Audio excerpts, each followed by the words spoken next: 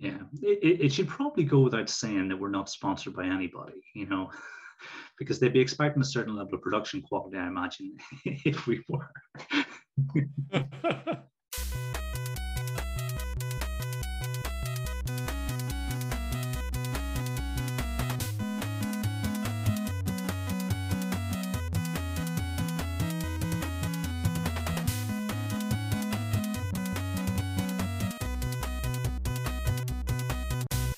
Welcome to Thinking Deeply About Primary Education, the podcast that makes time and space to really think about pedagogy, teaching and learning, professional development, anything of interest to time-poor but enthusiasm-rich primary teachers.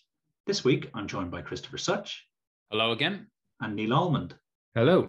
And together, we're going to explore subject knowledge, and in particular, places to go when trying to improve our own subject knowledge in different disciplines we have to teach at primary. But first, Chris, what you reading for?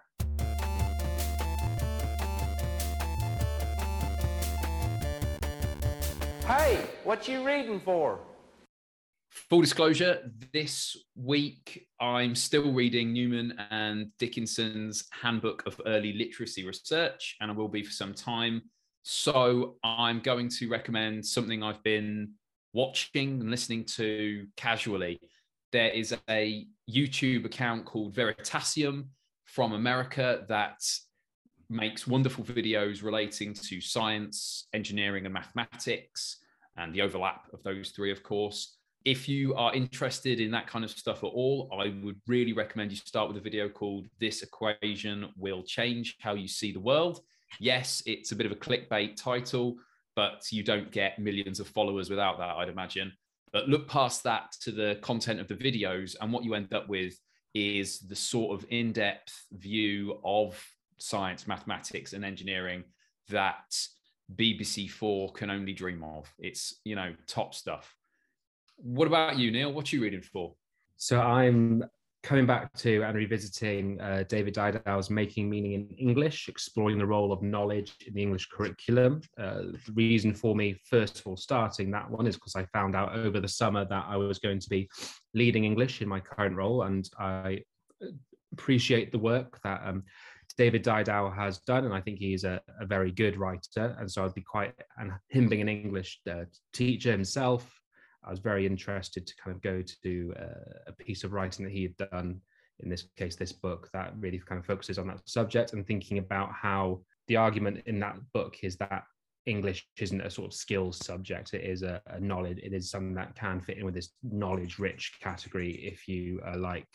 And while there's not too much there, perhaps for your Key Stage 1 or even lower Key Stage 2, he has a particularly excellent chapter on metaphor and how it is that you might go about introducing and teaching metaphor, and how you might make sure that students make meaning from particular metaphor, which is a really kind of fascinating idea, something that, and it's something that starts to be talked about within year 5, year 6. So if teachers are looking for a really interesting 40-page idea of what a good metaphor is and what good teaching of metaphor looks like, I really recommend this book, and particularly that chapter on metaphor. Kieran, what are you reading for?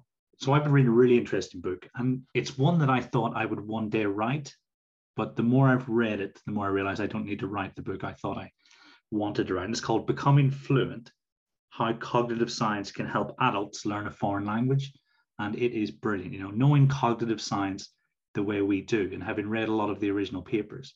What it's Richard Roberts and Roger Kreutz have done is make cognitive science really accessible to the lay reader, and show people how best they can spend their time and how they can overcome all the biases that are working against us as adults when we're trying to learn something that many, many people try and fail each year, learning another language that isn't necessarily spoken in the area in which we live. And I hope that one day I could take all my learning about cognitive science and turn it into a fantastic book. But actually, I realized I don't need to do that anymore, because these guys have done a wonderful job doing that. And it's really interesting, and it's motivating, because just when you think you're in a bit of a habit, you can get a bump and go, oh, actually I could try that, or I could try this.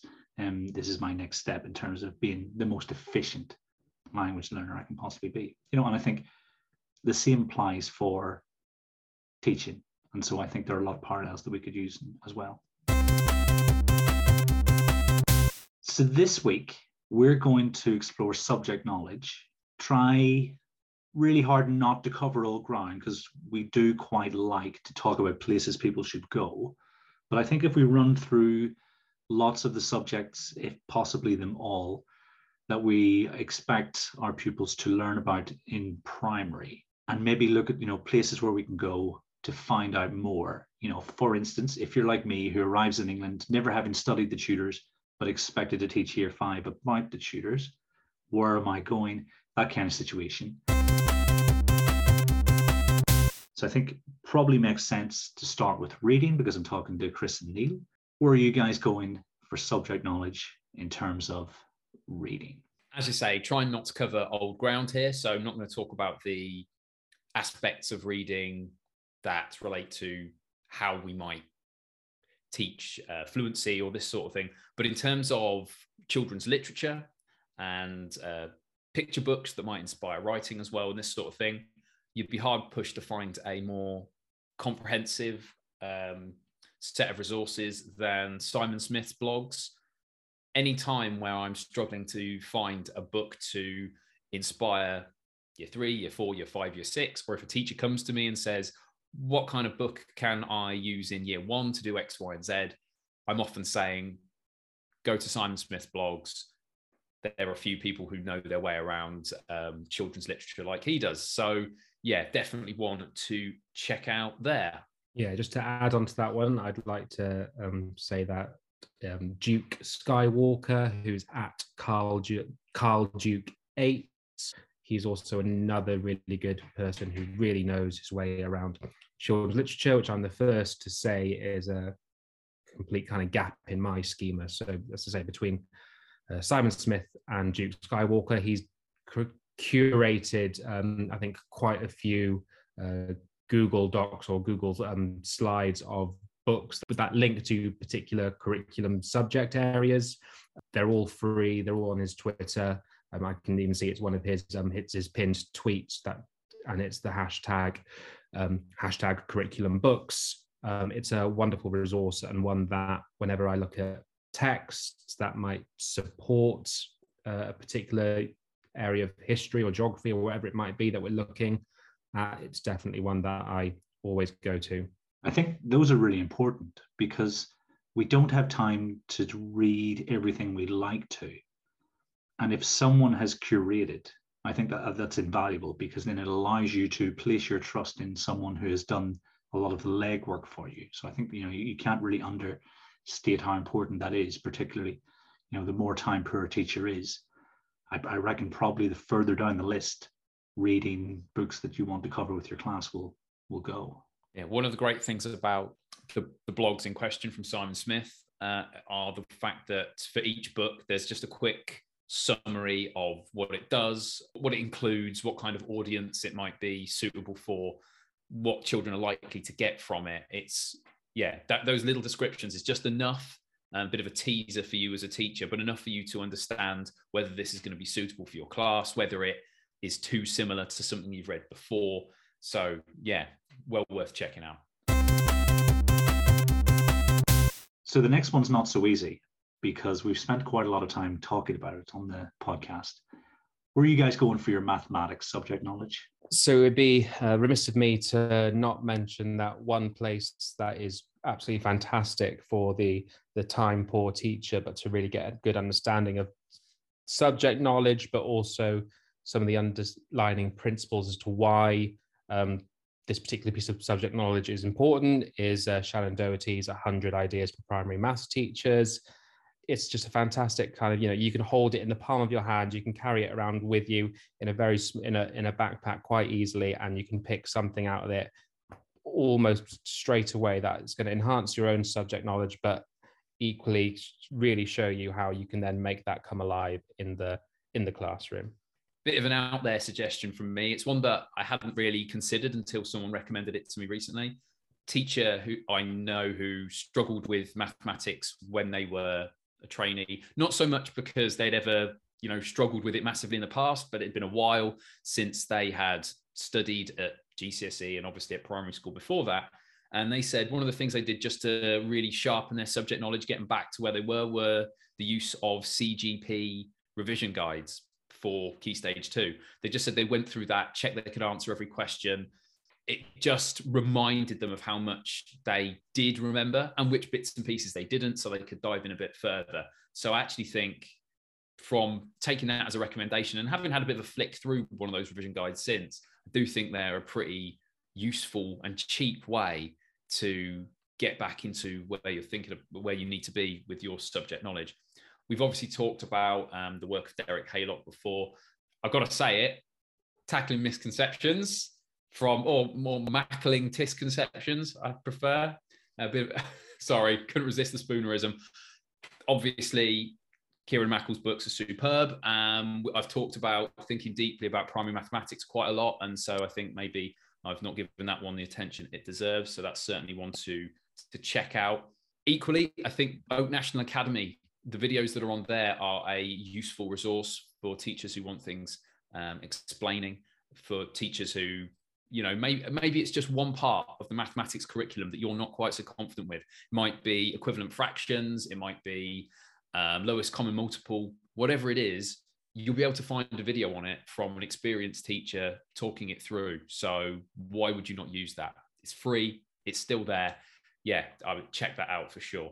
Yeah, there's another one by Derek Haylock as well. It's about misconceptions as well, which clearly isn't as good as Kieran Mackle's, but it's I remember it's one of those few. Derek Haylock is one of those few texts that I was recommended reading while I was in training to be a teacher during my 3-year BA, and yeah, those two are certainly ones that I've obviously stuck in my mind. So although I've been perhaps a little bit harsh towards my education of training to be a teacher, certainly, those two books came into my life at a time perhaps when I probably didn't appreciate it as much as I should have done. But they've obviously made a lasting impact because I can still remember clearly seeing those two on the recommended reading list and reading them as well. I'm not sure you can say that. I think Derek Haylock and it's Ralph Manning, isn't it? The co-author. I think their work's unsurpassed in terms of primary mathematics. And if I can even get anywhere close to sort of their output, then I'll be happy. And I think a lot of us being able to inspire wonder and awe in mathematics is finding the awe and wonder ourselves. And there's probably nobody better for doing that for adults than Marcus du Sautoy, who is, he took over from Richard Dawkins as the emeritus professor for public science, making science accessible to the public, something along those lines. And his two most recent books, and you're talking 4 or 5 years since the oldest of them, What We Cannot Know and The Creativity Code. And essentially what he does is he takes his background in mathematics and looks at things like AI. In The Creativity Code, he looks at the story of Deep Blue and uses those sort of examples to show us what the future might hold. And in What We Cannot Know, he looks at the limitations of science. But I think in terms of finding sources of inspiration, you can't go far. So I know it's not precisely what we'll teach in primary school, but a lot of the exposition, for instance, in Tackling Misconceptions, there's talk of the computer that worked out the largest prime number and the fact that there's $1 million prize for working out the next prime number because of how important it is with cybersecurity, because those long drawn out prime numbers are really, really difficult for computers to crack. Or, I don't completely understand, but I know it took many, many hours. And in the old days, they used to put many computers together, as many as 50 computers hooked up together, running these numbers for ages and ages and ages. And, I love that kind of stuff. And I love bringing it into the classroom, because then when our pupils ask, well, why do we need to know about prime numbers? Well, there's reason number one, it will ensure that your financial security, remains such. And so I'm definitely going to Marcus du Sautoy for anything in terms of in terms of awe and wonder in mathematics. What about grammar? Where would you go to, Chris? I've always been a bit of a fan of Strunk and White's The Elements of Style. I know it's a bit dated, and I know that some of the advice in there is, just old-fashioned, frankly. But ever since my secondary English teacher told me that I used 50 words when 5 would do, I've been trying my best to be succinct in writing, and nothing supported me in that as much as Strunk and White. But beyond that, beyond its good advice about writing, it also has some really sensible, understandable rules for dealing with things like comma splices, semicolons. Again, the advice in a lot of cases is stated as if this is definitely the way it is, whereas in some cases it's actually just a stylistic preference. But mostly you're on really solid ground with the advice it gives on grammar. In terms of the grammatical terminology that we need to understand in school, there's also a book, I think, called The Grammar Book by Zoe and Timothy Paramore. I've not read it myself, but I've seen it recommended by people that I trust. So that's almost certainly one to check out. And perhaps a little bit of a left field suggestion here. Often when I've been on Google or YouTube and I'm looking for decent explanations for things like the past progressive or whatever it might be, I often end up with videos that, if I look down at the bottom where it says the title, they're actually by the British Council, and they're meant for people who are learning English, say, as a second language. A lot of those resources are really carefully thought through, really carefully structured, and really succinctly explained. So I would maybe check out the free courses that you can do online through the British Council relating to, I think they're actually divided up into like grammar, vocabulary, etc. So yeah, definitely give them a look. I've just got 2 to add, and they're both part of a DK series. There's English for Everyone, the English Grammar Guide, which is a comprehensive visual reference guide just to different particular aspects of grammar, which I've found particularly useful. All very clear, succinct, no jargon bar the actual grammatical terms that are used, clear diagrams that teachers could easily take a picture of on their phone, crop it, send it to themselves using a grammar lesson, or if you buy the ebook, just potentially copyright law prevailing, snip it and put it in a presentation, and obviously, referencing where appropriate.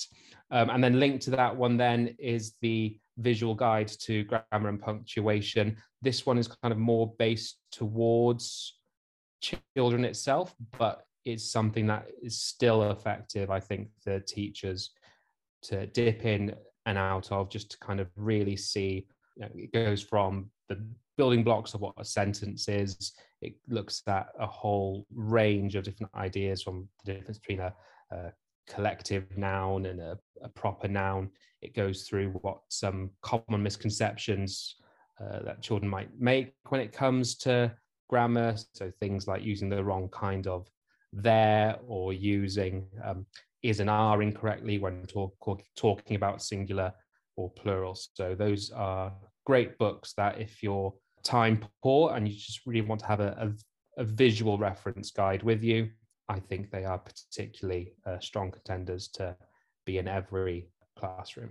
For grammar, for me, I'm going to recommend something, the first of a few, because I don't know, people who've listened to many of the episodes may have heard me talking about how I use Audible, and I'm quite fond of listening to audiobooks, 1.5 speed.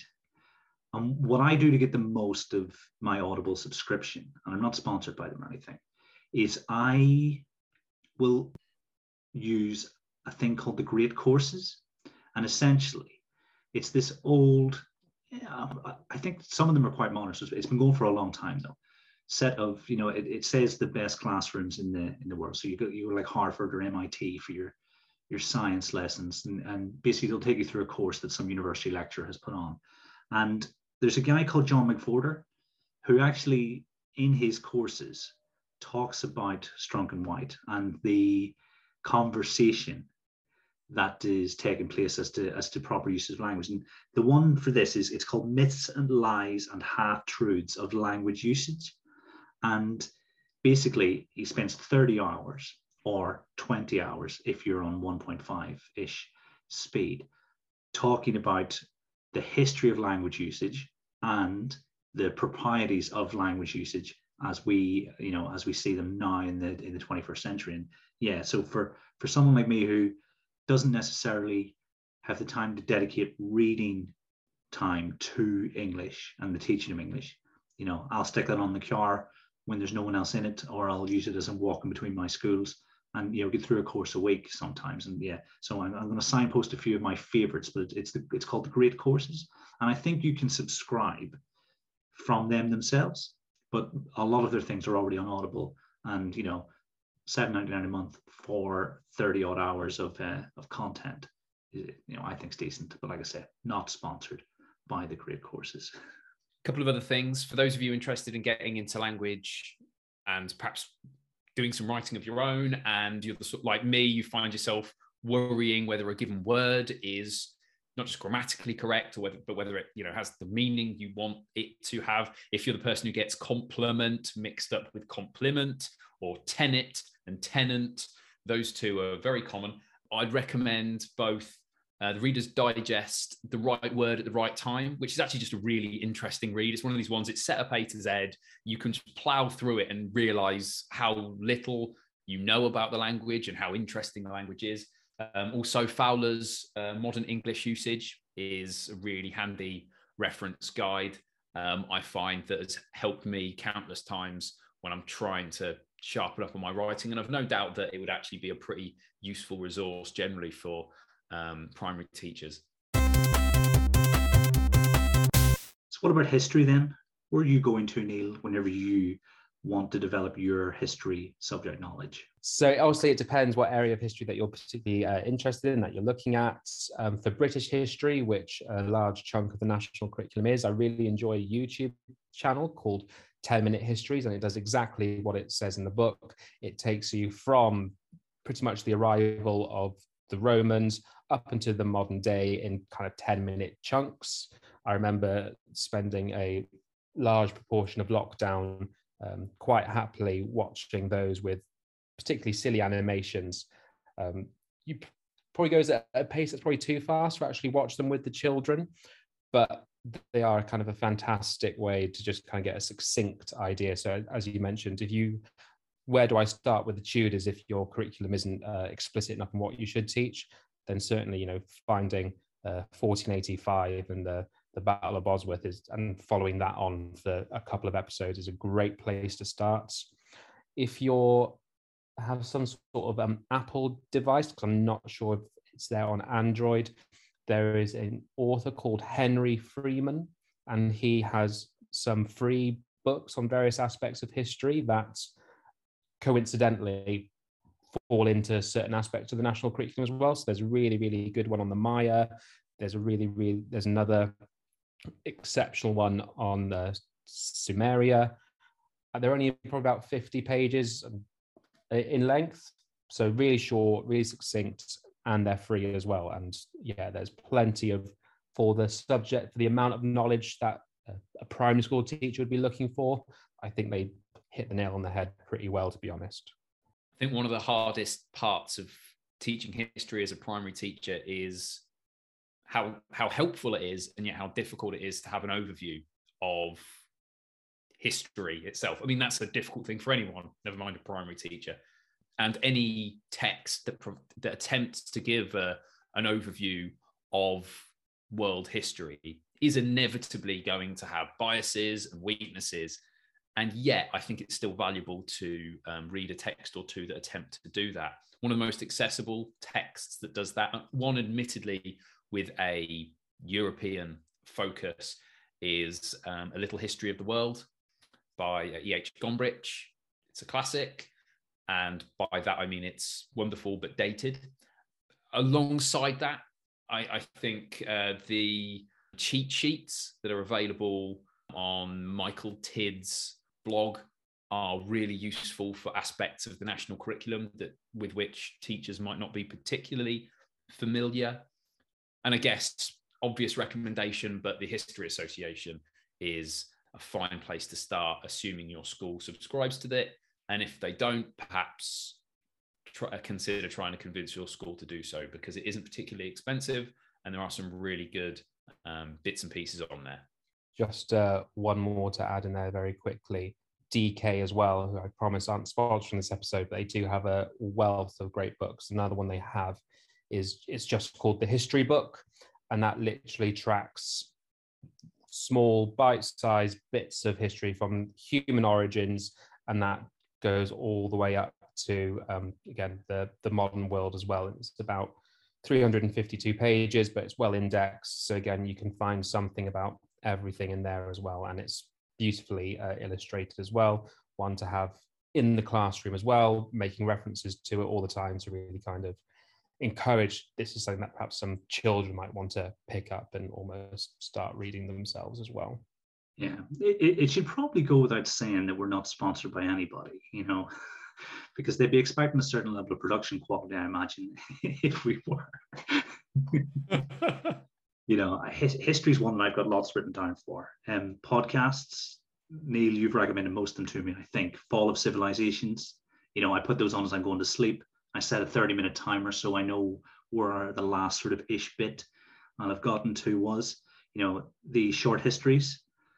And they've now got a daily thing called History Daily, where they talk about what happened in history on that day. You know, it's only a little 15-minute bite, but you know, it's really interesting as well. Great courses. The most recent one was the Vikings, you know, and it didn't just look at Viking, it looked at Scandinavian peoples between that 300, 400 year period, you know, right down to the time of the Normans and the Rus, and how basically they shaped our lives. And I think Anglo-Saxon history, you know, was shaped immeasurably by that particular period, you know, and to be honest, the modern day as well. Anything by Ian Kershaw on World War II, you know, there's The End, Hitler's Germany, and then he's done a 2-volume sort of biography of Hitler himself, you know, which might not have too many pieces that are directly applicable, but I think the bigger our picture of that period of history, the better. And then this bit's probably the best thing I'll say all night. When I'm looking for really interesting texts with a subject specialist focus, I will type in the name of a university, the subject, and the word reading list. So for instance, tonight I wrote in History of the British Isles reading list, Oxford, and I got Balliol College's list, and they go for everything from 300 to 1500. And so I could literally go, okay, here's what people who are studying this course at Balliol College are engaging with, and then I can choose the bits that stand out to me, you know. So they've got website links. I think I'll try and put some of these in the show notes, but like there's one that really stood out to me. Was it The Stripping of the Altars, Traditional Religion in England, 1400 to 1580, and that's a book from 1992 by E. Duffy. And so I'm going to read that because that looks interesting, and you know, you can almost trust in the level because it's on the recommended or essential reading list of the university. On the subject of podcasts, to add to that, if I didn't hear them, You're Dead to Me often has elements of the primary curriculum on them. Really interesting one all about Mary Seacole, who quite commonly gets put into the Key Stage 1 curriculum when looking at significant figures. Really excellent.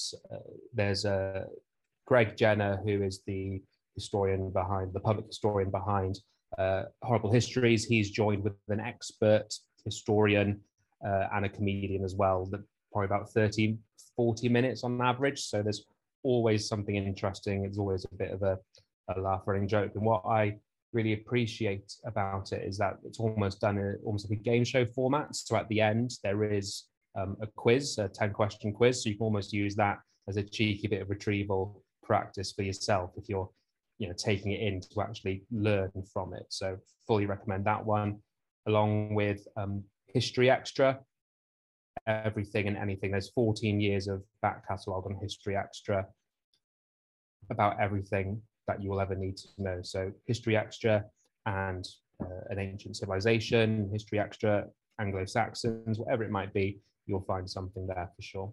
I'm really pleased you mentioned that, because I will often go there first to the, You're Dead to Me, get like a base level, and then go to other sources after it.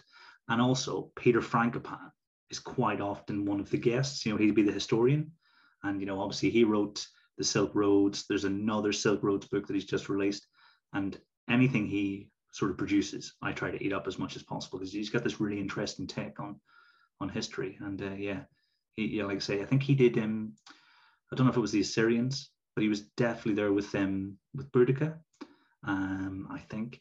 And yeah, always really interesting to listen to. I guess while we're just thinking about that as well, depending on where you are in your kind of curriculum journey, if you're looking for a text, if you're studying different civilizations and you're thinking, right, okay, so now where are some real kind of coherent, links and golden threads that I can kind of weave into this, so that they can, really kind of see that history isn't just static units of certain periods, but there is a coherent narrative between them, then I do recommend reading the Book of Knowledge as well, which I know is a firm favorite on the podcast, which really kind of fantastic book that traces the origins of some particular ancient texts. But through that, you get to learn about the Golden Age of Islam and Baghdad. You get to learn about the importance of Alexander, the library at Alexandria, so looking at the latter end of the Egyptian Empire. So it's just a really kind of nice book that you can use to add a few cohesive ties to. But I appreciate that's later down when you're really kind of thinking about how can I really kind of improve this curriculum once you have a solid foundation. Yeah, I felt I understood world history so much more having read that book. So that would have been about Christmas last year, Christmas 2020. You recommended that book? Yeah, awesome recommendation. Yeah, I think that's as Chris was saying, it's difficult to get kind of an overview, and I think those kinds of books are actually the one way that you can really get that, where instead of just focusing on one particular period in depth, you're actually tracing something over time. Really kind of gets you to see how everything all links up, and cause and effects to your heart's content with pretty much every event that has ever happened throughout world history. So the next one might be a bit tricky. What about geography? Where are we going for that? Just going to recommend one resource. Might seem a little bit out there. I'm sure there's a good chance you'll already be familiar with a YouTube channel called Crash Course by the Vlog Brothers. One of them wrote a book called The Fault in Their Stars. Interesting chat, multi-talented pair. But they're one of the things that they released about a decade ago, I think it's about 10 years old, is a YouTube show called Crash Course that has released title after title after title, series after series. And I think in the last 12 months or so, one that's been released is Geography, an introduction to geography. And it is typically accessible, engaging, and detailed and nuanced. Really, really interesting series. Because they're in 10-minute bites, you end up just watching one and then another one and then another one. And you feel like, oh, well, that was very easily done. And then you look back and you realize that you've been through a 6-hour lecture series effectively on the subject of geography, what it is, how it relates to other subjects, the difference between place and space. It's a terrific. If you only watch one episode, watch the first, just as to get a grasp of what geography is, what it isn't as well. It's highly recommended. It's a cracking little series. There's loads. I could mention Crash Course for lots of the stuff we've talked about already. There's currently a series on Black American history, which is absolutely terrific. There are multiple courses on there that I'd recommend. So Crash Course Geography. That's the one thing I'm going to mention for geography. Nice. Likewise, I only just have one, but it's some of its parts, and that's the In the Know series from the Geography Association. There are 10 of them all together, but you can buy them. I think it's something like they retail at about $6.99 each if you're not a member, but if you are a member of the Geography Association, I think you can get all 10 for something about £20. And it just takes a few of those kind of highbrow curriculum objectives and just kind of breaks it down very methodically as to what this actually looks like, breaks down the key terminology. What I particularly like about it is that if it was a document that you downloaded, put on your shared area, and just said, these are our geographical definitions, I think that would do a lot of good for geography curriculum, because whenever climate zones come up, whichever website you go to, they always name them some ever so slightly different, whereas this just ensures that there is a clear kind of consistency as to what these definitions are, and this is the language that we're going to be using in the curriculum that the children are going to have going forward. So they have one on climate, biomes and vegetation belts. They got one on earthquakes and tsunamis. They have one on energy, another on grid references and map symbols, one on latitude, longitude, night and day, mountains and volcanoes. So all of the kind of like classic ones, but also resources. There's that particularly nasty objective in the national curriculum about land use and different resources. So this kind of really kind of breaks it down at a level that is understandable to every primary school teacher. I'm sure some great graphics, which I've used to incorporate into our curriculum as well. Definitely worth the investment for £20. Yeah, for geography, it's well outside my remit, but I play a game called GeoGuessr, and essentially it's got Google Maps or Google Earth built into it, and it plonks you somewhere in the world, and you have to identify on the two-dimensional map where you are, and there are people on YouTube who can guess in milliseconds without moving. Sometimes you'll be in like a desert, and these people know exactly where they are in the world. But in terms of, a fun way to familiarize yourself with different parts of the world, I think, and, countries the size of China, understanding where the different parts of China that we might be talking to pupils about in relation to the distance, where the Great Wall of China is. Whenever I had to guess where that was, and the reality, I think I was thousands of miles away. And so, you're not studying, you're just playing a game. And I think it's on phone. I use the web browser because it's just a bit better in terms of functionality. But you can't beat it for an enjoyable way to familiarize yourself with locations across the world. So in science, Chris, where obviously as a student of science, perhaps I don't know what's the word, a disciple of the scientific. Where are you going to top up your immense subject knowledge? My science background is a long time ago. It's a long time since I did that chemistry degree. But all the more reason for me to go back and grasp the basics. I'm a big fan of a book called Teaching Primary Science by Peter Riley.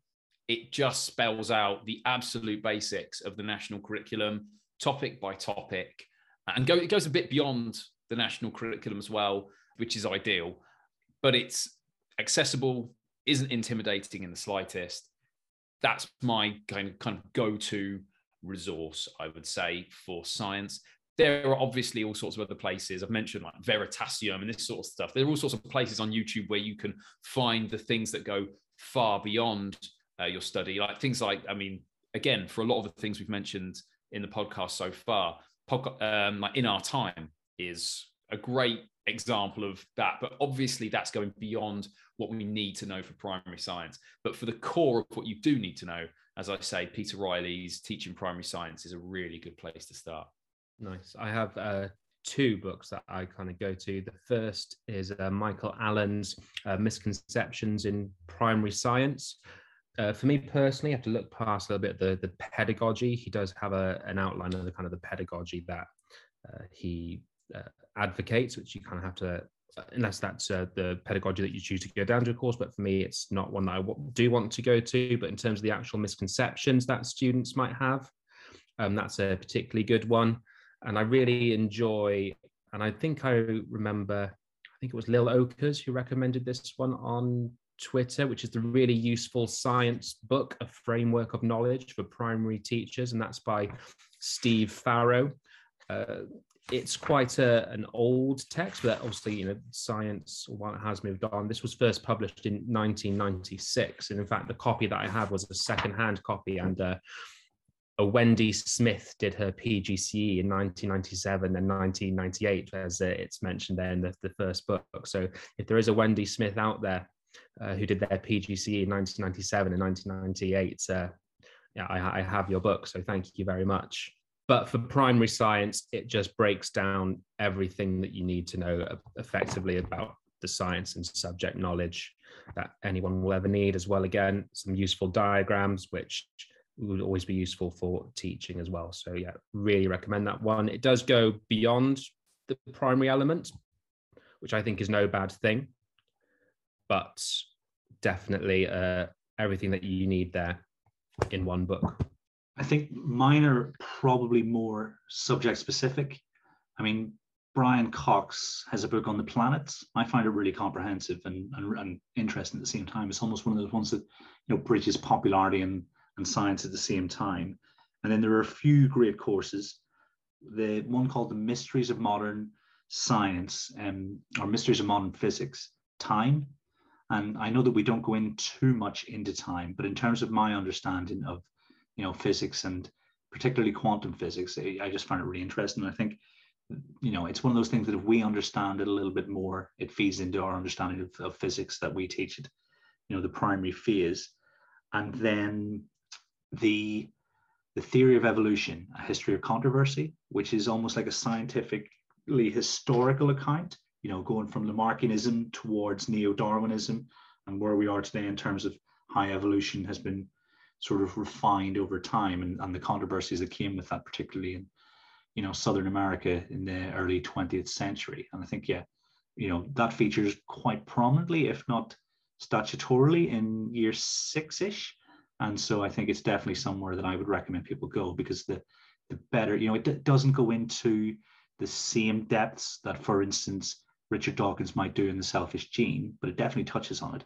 And so it allows us to build up this idea of the distinction between how people thought in the 19th century, before Darwin sort of finally published his work, and our understanding of evolution now. Because I know that, I think it's adaptation it normally comes under the title of, but I think the more we know that it's a little bit more than that, I think the better, so definitely, thoroughly enjoyable, so those are two great courses and then one book that I would, but science is one of those things that I want to learn as much about as possible. So I'm going on YouTube and watching videos with specific titles.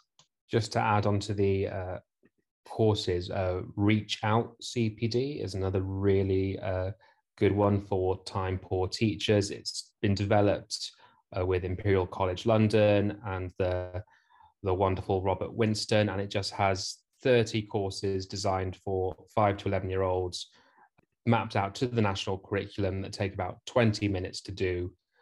Very short, very concise, always one to look at in the half term before you're about to come up and teach something.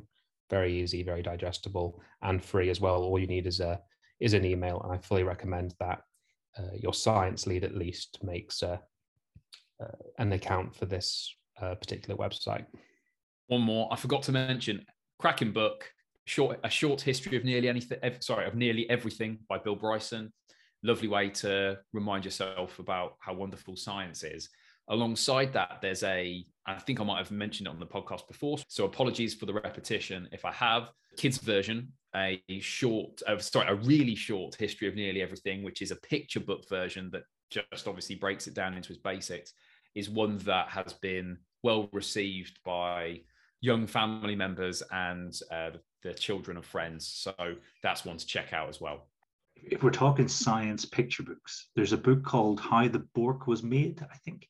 I'll put it underneath the tweet, but essentially it's like there's these imaginary animals, and all the animals that blended into the environment didn't get eaten. So all the animals started blending into the environment. All the short animals didn't get eaten, and so on and so on.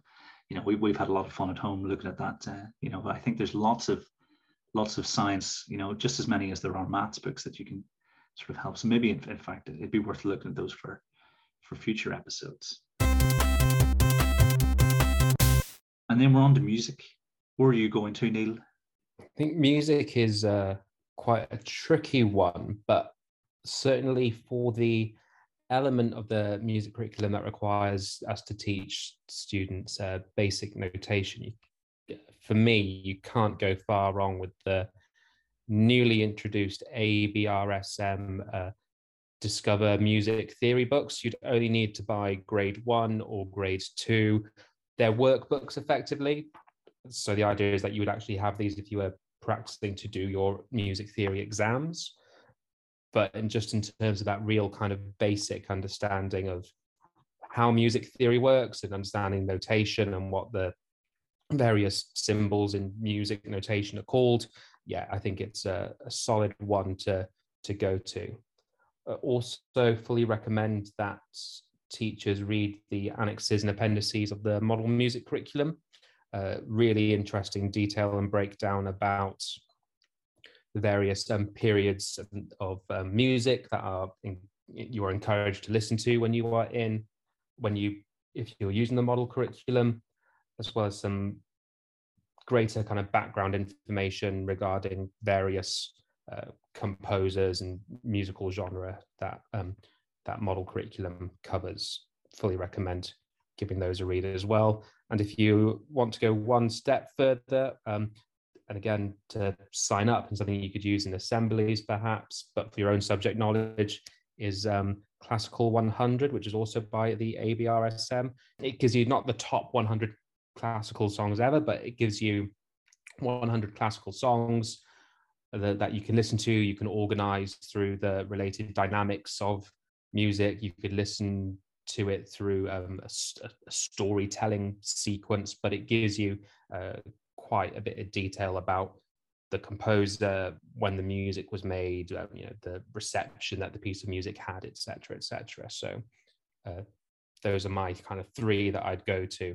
Can't say I've got anything hugely impressive to add to that. The one thing I'd note is that if you are a school leader listening to this, it's very tempting when you're filling up your school CPD library to think about the pedagogy side of things.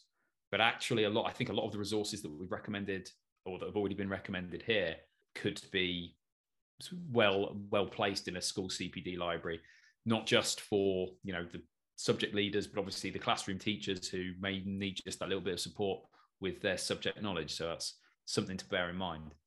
I've got 3 courses from the grade courses. And I think this might have been how I got into the grade courses, because I remember having a conversation with a friend and I was saying about how I just didn't understand jazz. I was like, this isn't music. I don't understand. They're just doing this for the sake of doing this. And he said, no, there's a course called Elements of Jazz from Keck Walks to Fusion.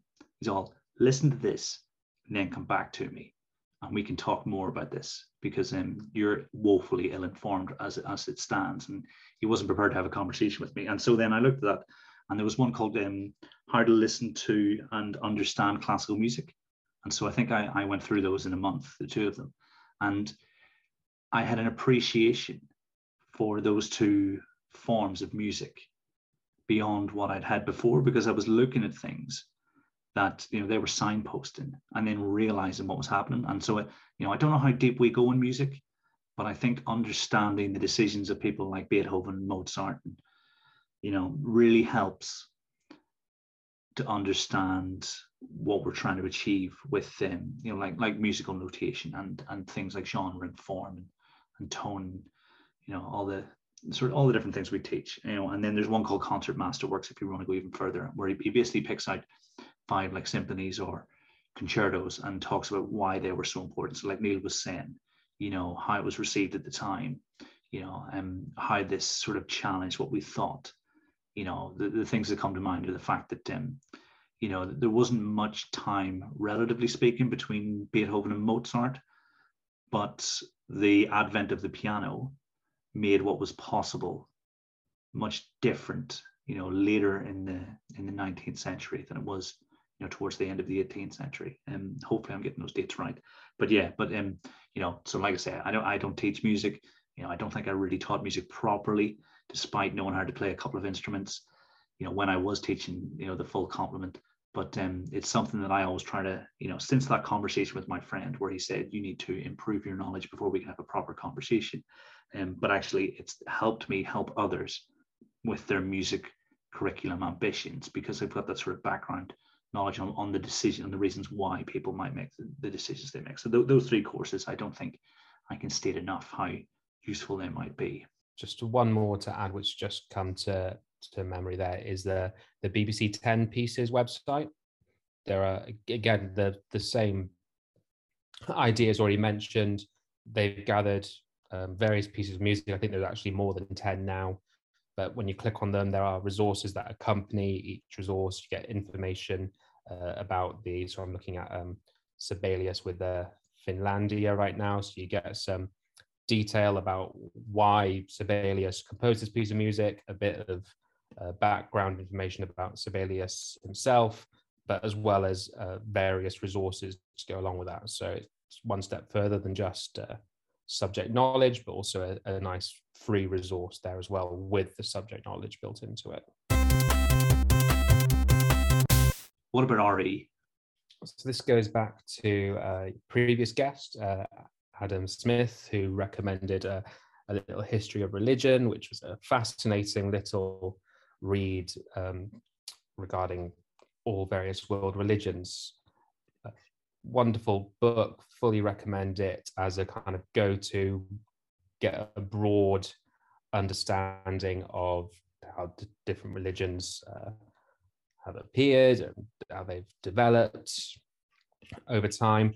But I also think that another particularly useful subject document is the Living Difference 4, which is an agreed syllabus for Hampshire, the Isle of Wight, Portsmouth and Southampton, but it is free.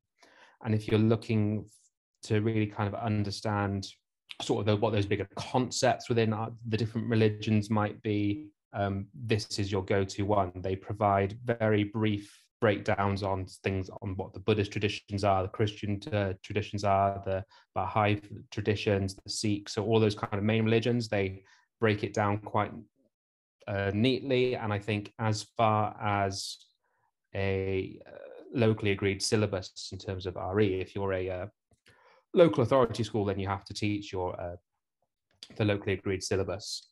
The Living Difference is one of the better ones that I've come across, and is definitely worth any RE leader sinking their teeth into. In my giving this is my limited knowledge and expertise in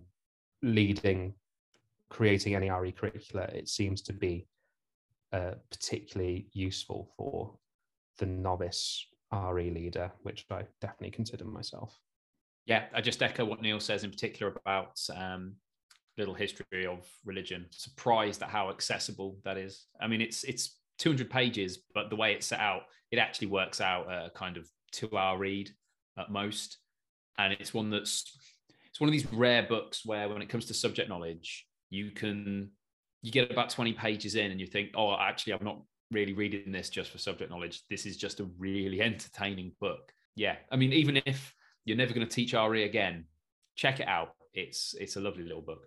That one captured the zeitgeist, because whenever Adam and his episode went live, the number of people who were either tweeting me about that book or had mentioned to me off the cuff, oh yeah, I've read that little history of religion. Yeah, it was phenomenal. So I think, it speaks to how much that captured people's imaginations and, the job it can do. And then I think we're on to languages, one of those ones that, it's in the national curriculum, but many of us aren't necessarily equipped to deliver the lofty ambitions. How do we get better? What do we read or what do we listen to get better at, to improve our subject knowledge from the first place, and then get better at teaching languages as a result? In terms of French, I'd recommend Rachel Hawkes. That's Hawkes. There's a course that runs from kind of year 3, 4, 5, 6, if you choose to follow it that way. It's basic enough for me to get on board with it. So that's fantastic. Again, treading old ground almost here, but I went back to another CGP revision guide. Again, very helpful. CGP GCSE French, first half of one of those, if you studied French, it's going to be really useful as a little reminder. Yes, it will go beyond what you're expected in terms of, you know, past perfect tense, etc., in what you're going to be teaching at primary level. But if you have some understanding of a language from GCSE and you want just to remind yourself of it, do find revision guides are really useful for this. Not too much to offer here, but I know my preference, and I'm sure it's I've mentioned it on the podcast before, is for Latin. And so whilst I wouldn't necessarily recommend that you teach Latin without having some form of training, there is kind of plenty of free resources there from the Maximum Classics, which is part of the Classics for All project, which provides free lessons for Key Stage 2, which is easily enough for people to get their head around. Possible to take it as an off-the-shelf scheme of work. As I say, it's all there, is all comprehensive. Definitely one I'd want to have some CPD from someone who can, you know, speak Latin before I'd personally want it delivered, but it is an option out there if that's the route that some schools wish to go to. I think lots of people bemoan the way they were taught languages at school, but if we have any hope of changing that perceived experience, because it's not for me to comment on the actual quality of language instruction in secondary schools, because my own experiences as a student, and I wasn't a very diligent student during that period. You know, I remember doing my GCSE in Irish, and, you know, having covered the Irish when I was younger, sort of switched off. And so, you know, I can't really speak with any great confidence on what it's like. But I think the better we know a language, the better equipped we are to instruct others in it. You know, and part of me thinks, well, if I am expected to be the subject leader, is it fair for me to ask my school to pay for languages? Because I do think if you want to learn a language, the most efficient way to do it is through instruction from an expert. But there are places that I go, you know, going full circle. We haven't been full circle for a while. Back to my what you're reading for recommendation.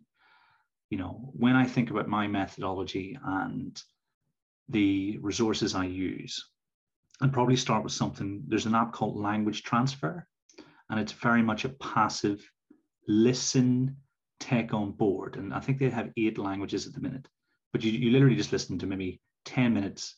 And this guy sort of tries to convince you in that Michel Thomas kind of way that you already understand the language. You know, you just didn't realize you understood the language. You know, I'm not saying there's any efficacy in that method, but as a primer, that's where I go first. And you get people like Benny Lewis, who have he's got his language hacking sort of series of books, and he's definitely got Spanish, French, and German, and he might have an Italian one as well. And essentially, I reckon if you were to complete that course, because it's audio and book, you'd probably have the standard we're expecting 11-year-olds to leave primary school with. You know, for me, language learning is about little and often. You know, 15 minutes a day within a year, you could probably get to the end of, you know, year 6 level. You know, within 3 years, you could probably be reasonably conversationally fluent. And then I'd use things like Memrise, which is basically a flashcard software that has AI that works out the distance that you need to revise, you know, the sort of key vocabulary, and then finishing with something like LINQ, which is LING and then a capital Q. And essentially that's when you get to the phase where you're reading for vocabulary acquisition, and you can highlight the words that you recognize, that you don't recognize, and then it builds it into some flashcard software too. Yeah, so, you know, maybe it's a pipe dream, but I do think 15 minutes a day, everyone could try. You know, subject leaders, I don't know where I'm going with this really, but I really enjoy spending my time this way. And I think it's, you know, if we're realistic in terms of the fact that, okay, I've got 4 years to learn this language, I'm going to do 10 minutes a day, I think that's manageable, and it puts us in a better position to teach our children too. I don't know, unless you've chosen Mandarin as your modern foreign language, in which case, good luck, and perhaps close to 10 minutes a day for 25 years, I think. Art and design, Chris, what do you reckon? For art stuff, I'm going to say one thing that's quite sensible, I think, and one thing that's maybe not so sensible. The sensible one is the aptly titled The Art Book by, I think the publisher is Phaidon, Phaidon. really lovely overview of history of art, movements, artists, etc. It's one of these coffee table books that's just lovely to deal with. You can get like a full scale version, but there's also like a mini version, which is fantastic for CPD library. Again, bit of an out there recommendation. If you don't live near London, the next time you happen to be there, go to the National Gallery. If art isn't your thing, put on some music, put your headphones in, and then just let yourself wander and just say to yourself, I'm only going to stop and have a look at anything that just happens to catch my eye and interest me. But once I've made the decision, I'm going to stop and look at it for a full minute. Don't try and look at everything. I've never had any real joy in an art gallery that way. That's not what it's for, I think. But let yourself wander, let yourself be drawn into particular things. Let yourself just luxuriate in the idea of going, actually, this picture for some unknown reason, completely inexplicable reason, right now on this day, catches my eye, interests me more than the ones that are around it. And have a go at just appreciating some art. So that would be something I would recommend, because it's something that I was never into, and then based on some recommendations from a friend, it became something that I did actually quite enjoy and found really, really relaxing. So something to consider there, two different directions. With regards to the design, so what we're saying, so kind of DT, I'll just quickly mention, if your school doesn't already subscribe to the data, so the D&T Association, that's probably a sensible idea. At some point, your school may have bought the projects on a page stuff. Those resources are really useful to just have a look at if you want to see the breadth of school DT. But yeah, so DT, art, that kind of stuff, those are the places I'd go. Yeah, far from my area of expertise, and I'm definitely kind of still in that stage that Christopher said, where I find it difficult to be moved by pieces of art. It has happened a few times, but it is something I'm consciously aware of. I want to get better at.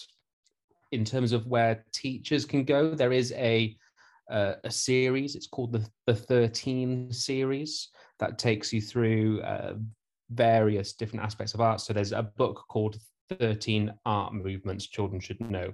There's 13 painters children should know. There are 13 paintings children should know. 13 sculptures children should know. 13 art illusions children should know. There's lots of these in this kind of series. I know I've looked at a few of them before when I was looking at an art curriculum previously in a previous role. As a kind of, I don't know where to start, I think they're a very good place, but as I say, it's predominantly just an initial starting point. I think, as Chris said, you need to look at something, go to these places and really kind of experience it before you can truly kind of appreciate all of it. But I think they're an excellent starting point. With regards to DT, I agree for subject knowledge. The DT Association is also great, but I will just put out a quick shout out for a blog that Aidan Severs did, all about the process of what, as in the processes that a designer would go through. So when you're kind of thinking about that sequence of lessons in DT, it's a really kind of useful blog to really kind of think about that disciplinary aspect, rather to ensure that what we're teaching is actual DT, not just children with a glue gun and a couple of cereal boxes and sticking something together and calling it DT. It's funny you should mention going to London, because I think, particularly in America, a lot of the art galleries will have virtual tours. And I don't know if they started because of the pandemic or if that was something they did to bring things to a wider audience in general. But I'm almost convinced the Met has a virtual exhibition where you can go through and you can look at things. Tate has really good information. Like, for instance, I know they've got some Picasso works, perhaps even, what's the name of the painting with the lady with the sideways face? Love to Google that one and see what comes up. The name of the painting with the lady with the sideways face. I mean, knowing Picasso, it's like, which painting of the lady with the sideways face? You type that into Google, you get about 50. I know the one you mean because I studied it with the tears and the I think they've got her, and you know, I'm going to have to use the QI pronunciation, but they've also got like a biography of Vincent van Gogh or something along those lines, and you know, it explains his career, his life, you know, his lack of success during most of his lifetime, and his artistic style. So if you're looking for background knowledge, you know, I think, you know, at some point between year 1 and year 6, you're going to encounter his work, and you know, I would check out art gallery websites and see what they've got to offer. Most artists also, you know, I was looking at Juan Miro, all his stuff on his website, you know, information about when, why, the different phases. You know, the same can be said for Kandinsky. You know, you're going to find the information's out there. I would just keyword search the artist name, and the first couple of hits are going to be their websites, galleries that house their work, and their websites and the information. And I think sometimes you just put the word kids after, and you get things that have been designed with children especially in mind, you know. But like you say, I think appreciating art, you know, and certainly I've always been moved whenever Chris has shared the work of Goya with us, you know, maybe not in the most positive way, but it's certainly moving. And I think it comes from, you know, looking at small pieces and asking yourself, what do you take? And then appreciating the skill it would have taken to get to that stage. I think when it comes to like being in a gallery, for me, it grows, like an appreciation of art for me grows from an initial question that you ask yourself, even if you're not interested at all, and you look at 2 paintings and or 2 sculptures or whatever it might be, and you go, if you were forced to pick one, why do you prefer that one? Why does that one just meet your eye better? Because quite often you'll go, well, actually, yeah, I do like that one more. I don't know why. If I had to have one in my house, or if I had to look at one for a while, I'd rather look at that one. And quite often, if someone then follows that up with a question of, oh, why? You can't put your finger on it. There's no like, it's ineffable. And yet it exists. Something within you allows you this kind of aesthetic judgment between the two, and you don't know where it comes from. It comes from a completely irrational place, or arguably irrational place, and letting that ferment somewhat in a gallery and letting that just grow from there is a really enjoyable experience, particularly because I find it disconnects me from the rational side of me that tends to be a bit overbearing at points. So I suppose now is probably the best time to introduce our new podcast, Thinking Deeply About Post-War Impressionist Art, featuring Chris and Neil. Not sure about post-war, but I do know I did particularly enjoy, I think it must have been one of the first lockdowns and one of our early quizzes that we did. I think, Chris, you introduced the Turner's The Slave Ship.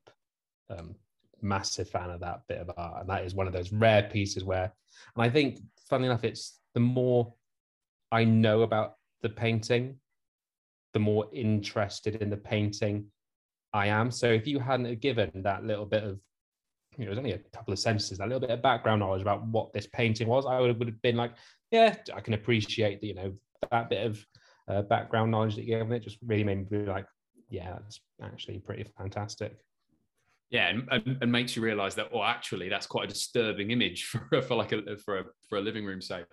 Just, I have to say, because you've mentioned Turner, his work was the reason why I think I actually began to be interested in art, and it's the reason I mentioned the National Gallery in particular, because I just happened to notice his particular, what can only be described as impressionistic style, and I recognize his was the first work that I could go, oh well, yeah, that's obviously a Turner. That's obviously a Turner. And the first artist where I just thought, oh, I just seem to like all of his work, and I've no idea why. And exploring that idea was a lot of fun. I think they're nice links to make across the curriculum as well. But certainly when we look at volcanoes, when we look at the Romans, we always go to Turner's eruption of Vesuvius as well. That's a cork of a picture.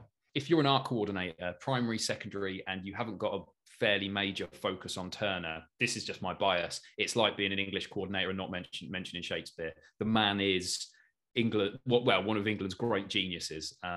So to not have him in your curriculum would be an interesting choice for me. But that's, excuse the judgment. I just love his work. I love his work.